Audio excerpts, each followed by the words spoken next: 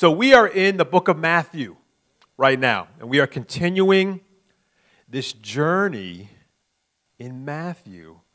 But more importantly, we're continuing a journey to where? The cross. That is ultimately where we are, and that's where we're going to go this week and into next Sunday.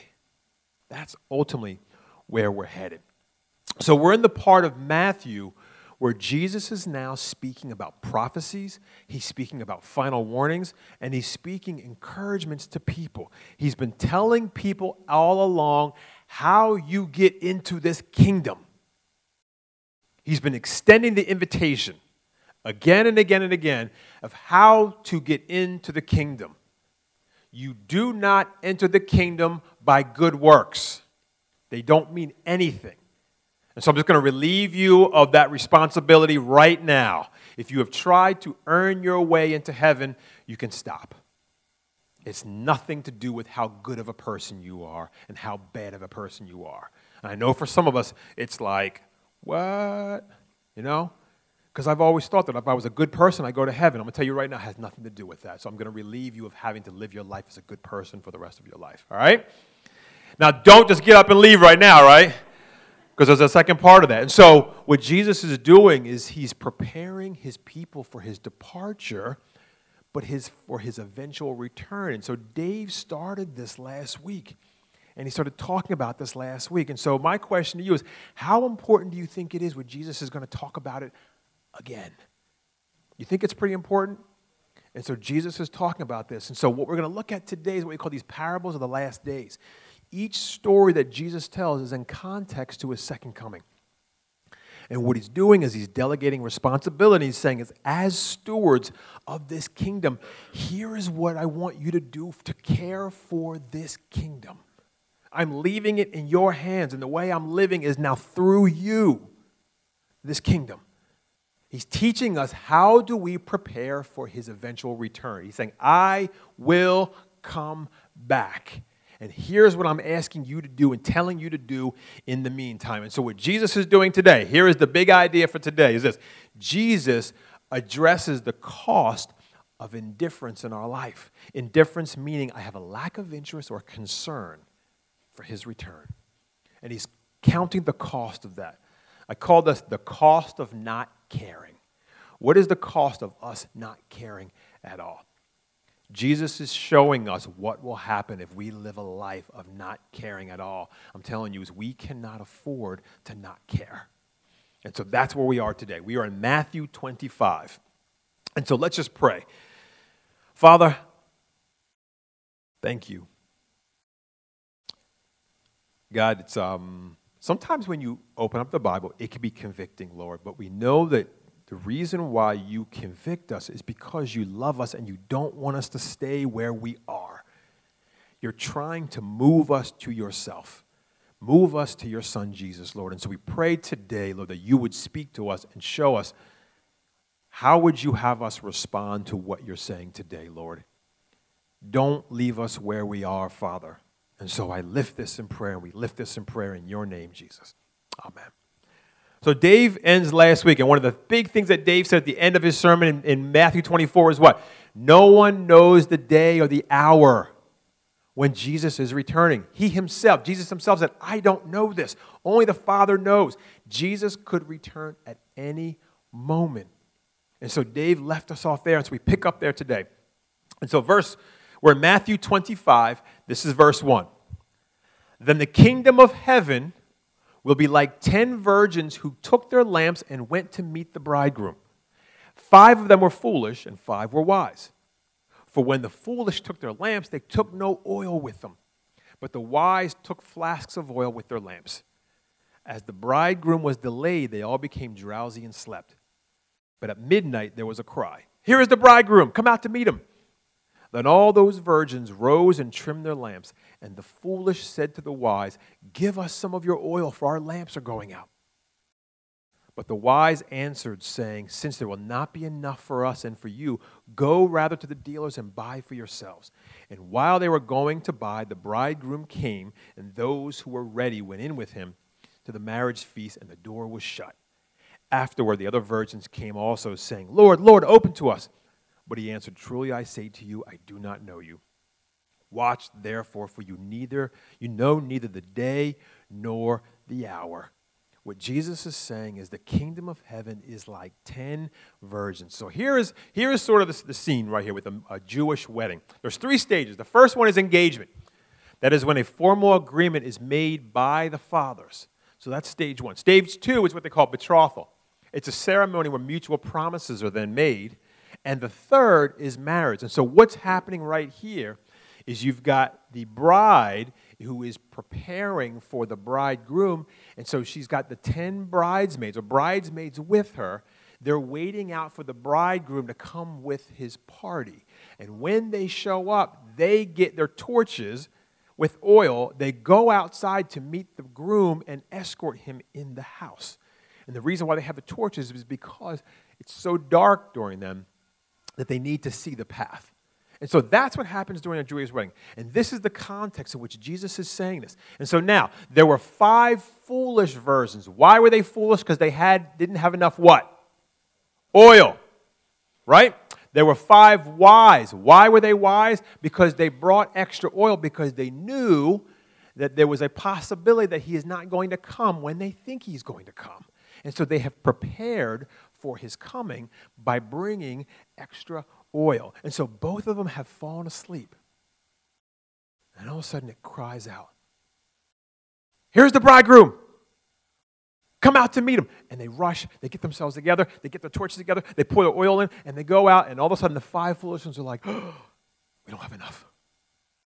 And they looked at the 5 wise and said, give us some of your oil. And they say, no, because if I give you my oil, I won't have enough. Go out and get yourself some. And they go to the store. They go to the dealer. They get themselves an oil. And they come back. And what happened? The bridegroom has already come. And the door is already shut. And they say, Lord, open to us. And what does Jesus say? I don't know you. They weren't ready to enter because they didn't have oil. They did not prepare for the coming of the bridegroom. I'm telling you, when the bridegroom arrives, it's going to be too late to get oil. It's going to be too late. Who do you think the bridegroom is in the story? Right? In the Old Testament, oftentimes God refers to himself as the bridegroom and Israel as his bride. And so Jesus is referring to himself as the bridegroom. In the Old Testament, God is referred as the bride or the groom. Then Jesus is referring to himself as who? God. It's a pretty bold statement that Jesus is making right here. Remember, all through Matthew, he's trying to show people Jesus is the Messiah that we've been waiting for. And Jesus is pronouncing, when I come, it's going to be too late for you to get oil. Oil in the Bible usually represents what? The Holy Spirit. They didn't have the Holy Spirit when he came. This is why Jesus says to Nicodemus, you must be born again. Nicodemus is like, I don't understand this. He was a teacher of the law. He followed the law. He did everything he was supposed to do. And Jesus is like, it doesn't profit you anything. You need to be reborn with the Holy Spirit. This is what Jesus is saying. Be ready, because it could come at any moment. Be ready.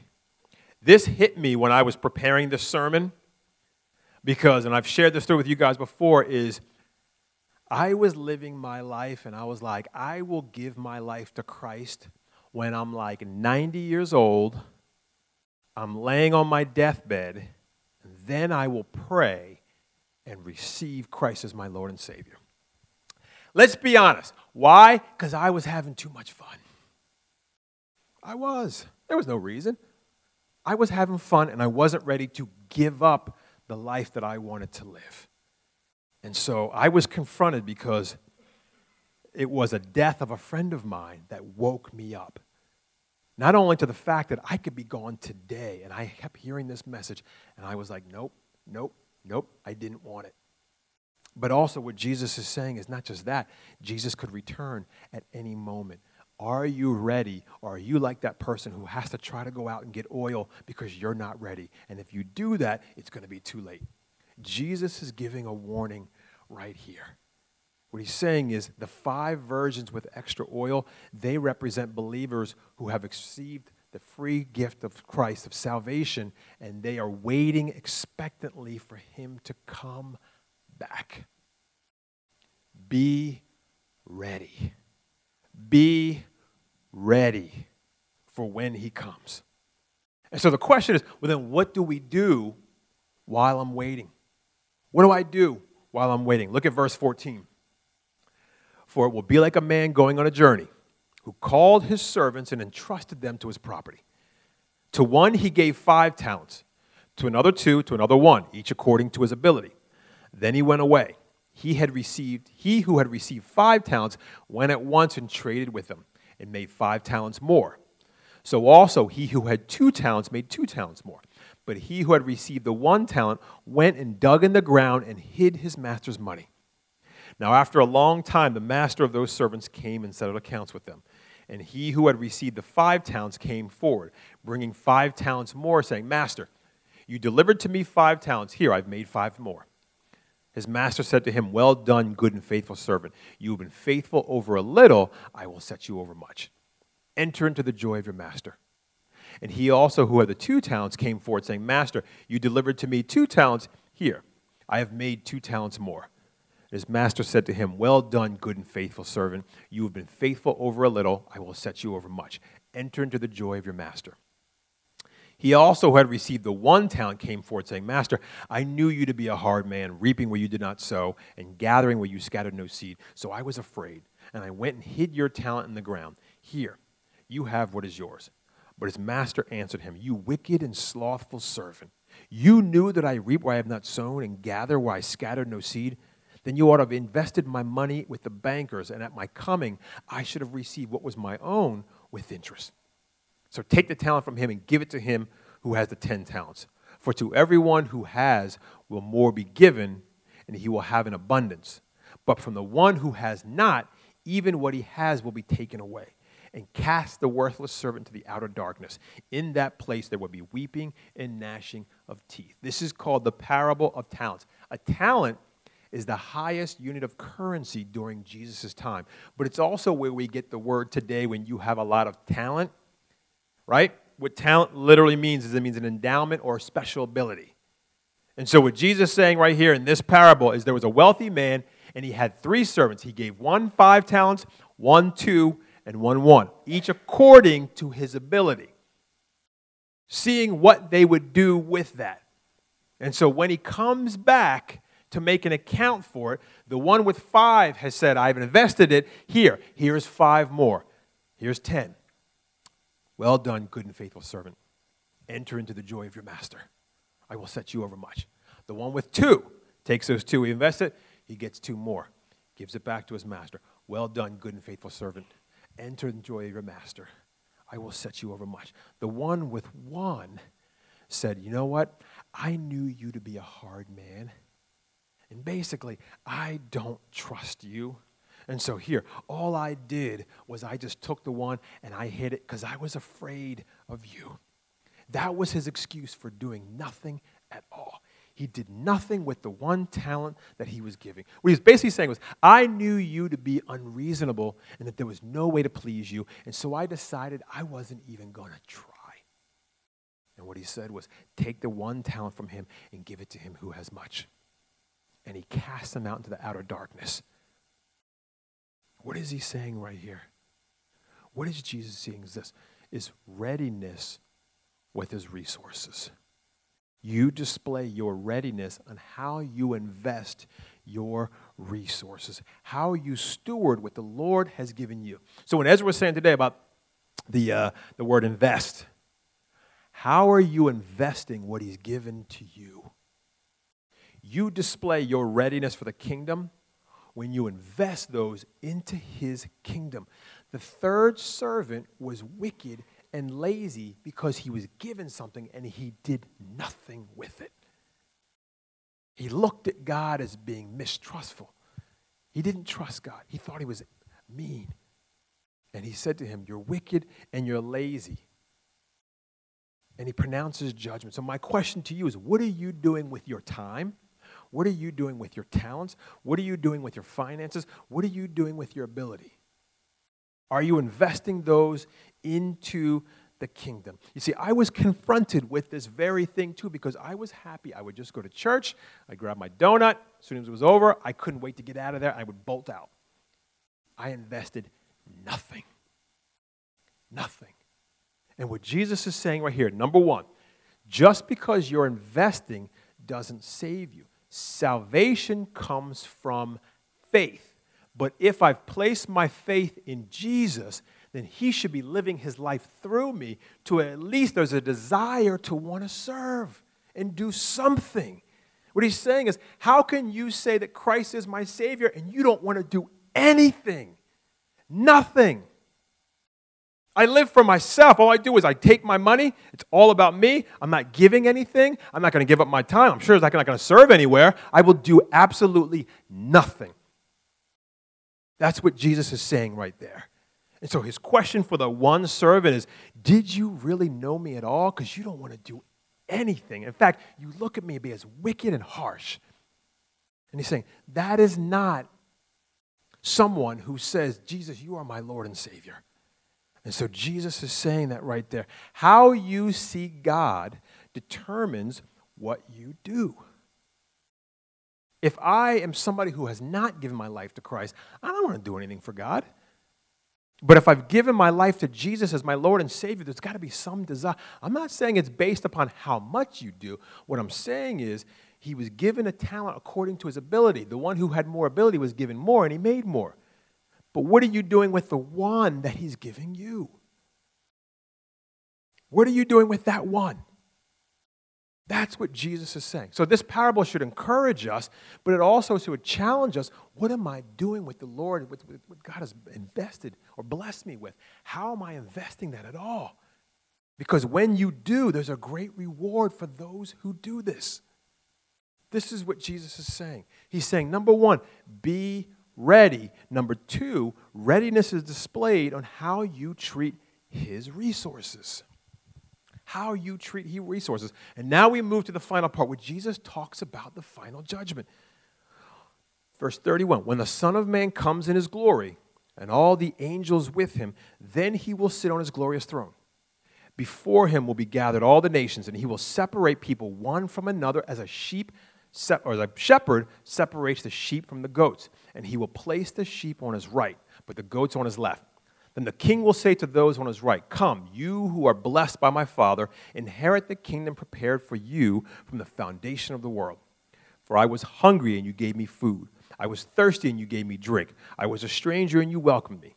I was naked, and you clothed me. I was sick, and you visited me. I was in prison, and you came to me. Then the righteous will answer him, saying, Lord, when did we see you hungry and feed you, or thirsty and give you drink? And when did we see you a stranger and welcome you, or naked and clothe you? And when did we see you sick or in prison and visit you? And the king will answer them, truly I say to you, as you did it to one of the least of my brothers, you did it to me. Then he will say to those on his left, depart from me, you cursed, into the eternal fire prepared for the devil and his angels. For I was hungry, and you gave me no food. I was thirsty, and you gave me no drink. I was a stranger, and you did not welcome me. Naked, and you did not clothe me. Sick and in prison, and you did not visit me. Then they also will answer, saying, Lord, when did we see you hungry or thirsty or a stranger or naked or sick or in prison, and we did not minister to you? Then he will answer them, saying, truly I say to you, as you did not do it to one of the least of these, you did not do it to me. And these will go away into eternal punishment, but the righteous into eternal life. Wow. That's hard. It's hard. But listen to what Jesus is saying. Jesus is saying is there's going to come a time when I'm like a shepherd. I'm separating the sheep from the goats. One of the things that when Dave was preaching last week was talking about Jesus, he's not going to come like one in the wilderness. They're not going to say, I think the Messiah's here. When he comes, you will know it. It's going to be huge. You will know it. And Jesus is like, I have to judge. What he's saying is those who are sheep will enter into the Father's kingdom. And really, how does he separate the sheep from the goats? He's going to look at their humane treatment of other people. Now, understand what I'm saying again. It is not that if I treat people nicely, I get into heaven. What he's saying is, if I am somebody who has received by faith Christ's salvation, then Christ is going to be living through me, and it should be displayed on how I treat people. That's what he's saying right there. And what he's saying is, what you do to other people is like you're doing to me. God is saying is, I am in fellowship with people's sufferings. That when I treat somebody else like that, I'm treating Christ himself. That is how closely linked. That is why on the Damascus Road, when he says to Paul, Paul, why are you persecuting me? When Saul was persecuting the church, Jesus is saying, when you do it to them, you're doing it to me. That's how closely linked Jesus is with them. And he's saying is, how you treat other people is how you treat me. And so our heart is transformed by God's grace and his mercy, and how we go and we display that mercy toward other people, doing good to other people. If you've given your life to Christ, it should be displayed on how you treat other people. Listen to what his own disciples say. 1 John, the Apostle John says this. He says, but if anyone has the world's goods and sees his brother in need, yet closes his heart against him, how does God's love abide in him? How do you have stuff and you don't want to share with anybody who doesn't have? Is God living his life through you? And James, his brother, says, what good is it, my brothers, if someone says he has faith but doesn't have works? Can that faith save him? If a brother or sister is poorly clothed and lacking in daily food, and one of you says to them, go in peace, be warm and be filled, without giving them the things needed for the body, what good is that? What good is it to say, man, I pray for you, and yet I don't want to do anything. I've got no compassion on people, no humane treatment of people. That's what he's saying. Jesus is saying is, you will display whether you are a sheep or a goat in how you treat other people. Because you'll be treating them the way that he did, and you'll be treating them like you would treat Christ. Now, can goats do nice things? Absolutely. But it's for a totally different motivation. I'm doing a motivation because it's a way for me to worship God. I have been saved by grace, and so I go and I treat people the same way because I've been shown the same by Christ in my salvation and his grace. And what he's saying is the righteous, who are the sheep, will have eternal life, while the other ones will have eternal punishment. Is it hard to preach? It is. But it makes sense when you think about what's about to happen next week. It makes a lot of sense why that happens. And so let me just say this. How do we become ready? How do I become ready for this? How am I ready for this? I'm telling you right now, Jesus is sounding the alarm. Jesus is sounding the alarm. God has to judge. He has to judge. God created us from his love, for his love, and so that we can love. But when you create somebody in your own image, you have to give them the freedom to love. And when they have the freedom to love you, they also have the freedom to do what? To turn away from you. That was the choice before us. We decided we will do life without God, and we disobeyed what he said. And what God's saying is, as a righteous judge, I can't overlook your sin. I have to judge it. I have to judge it as a righteous judge. But I love you so much that I don't want to judge you. And so what did he do? He came as a man, and he allowed his own punishment and anger and wrath on the sin on himself. That's what we celebrate next week. That's what the Messiah was doing. He was saving us because the wrath and the punishment that was meant for us doesn't have to be, because he took it out on his own son. But God can't force you to take it. He can't make you choose. He can do everything as possible to make you aware for your need for this. Ultimately, the decision comes on you. Jesus Christ minced no words. He came to give his life because God was taking his anger and his wrath on sin, on his own son, so it didn't have to be you. That's why we have joy, because I don't have to face that punishment because his son did it for me. That's the ultimate act of love. That's what Christ did for us. And so if I've been forgiven, how dare I treat you awfully? How dare I make you have to earn your salvation? No, I should be loving other people as if it was Christ himself. This is what we celebrate. That's why the culmination of everything that we do is next Sunday. The culmination of everything we do. You know what breaks my heart the most? You can lay out the gospel for people, and there are still people who are like, no, thank you. Trust me, it's happened. And my heart breaks. For whatever reason, they have been so conditioned to think that either they have to earn salvation themselves. And the biggest blessing of all is that God, he took it out of our hands, and he took the punishment on himself so that we wouldn't have to. And what he says to you today is, here's the gift, take it. I can't make you take it, take it. I've done this for you, and there's many who will say, no, thank you. Because they'll do what I did, which is, I'm not ready to stop living my life the way I want to live it. And what Jesus is saying is, be ready, because when he returns, there's not enough time to get oil. Be ready, because you could be gone today, and you've heard the message, but you chose to do nothing.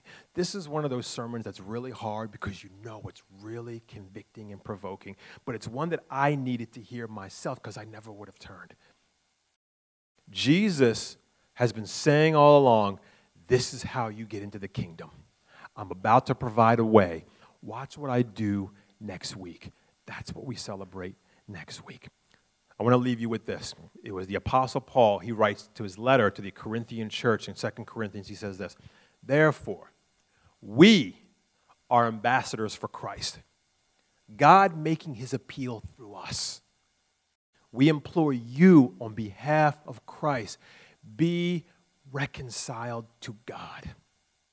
We implore you on those who have been put in this place, on behalf of Jesus, reconcile yourself to God. Jesus is speaking about his second coming and what it means to wait. Be ready with oil. And how do you show you're ready? When you have oil, you'll invest your time wisely into the kingdom. What the Lord has given you, you'll invest into the kingdom. And you will love others and do good to others as if it was for Jesus himself. When you do that, now you display that your life is a result of giving my life to Christ and him living his through me. I don't do good works to get salvation. I do them as a result of my salvation. That's how you wait. And that's the mark of someone who is truly, truly ready. Let's pray.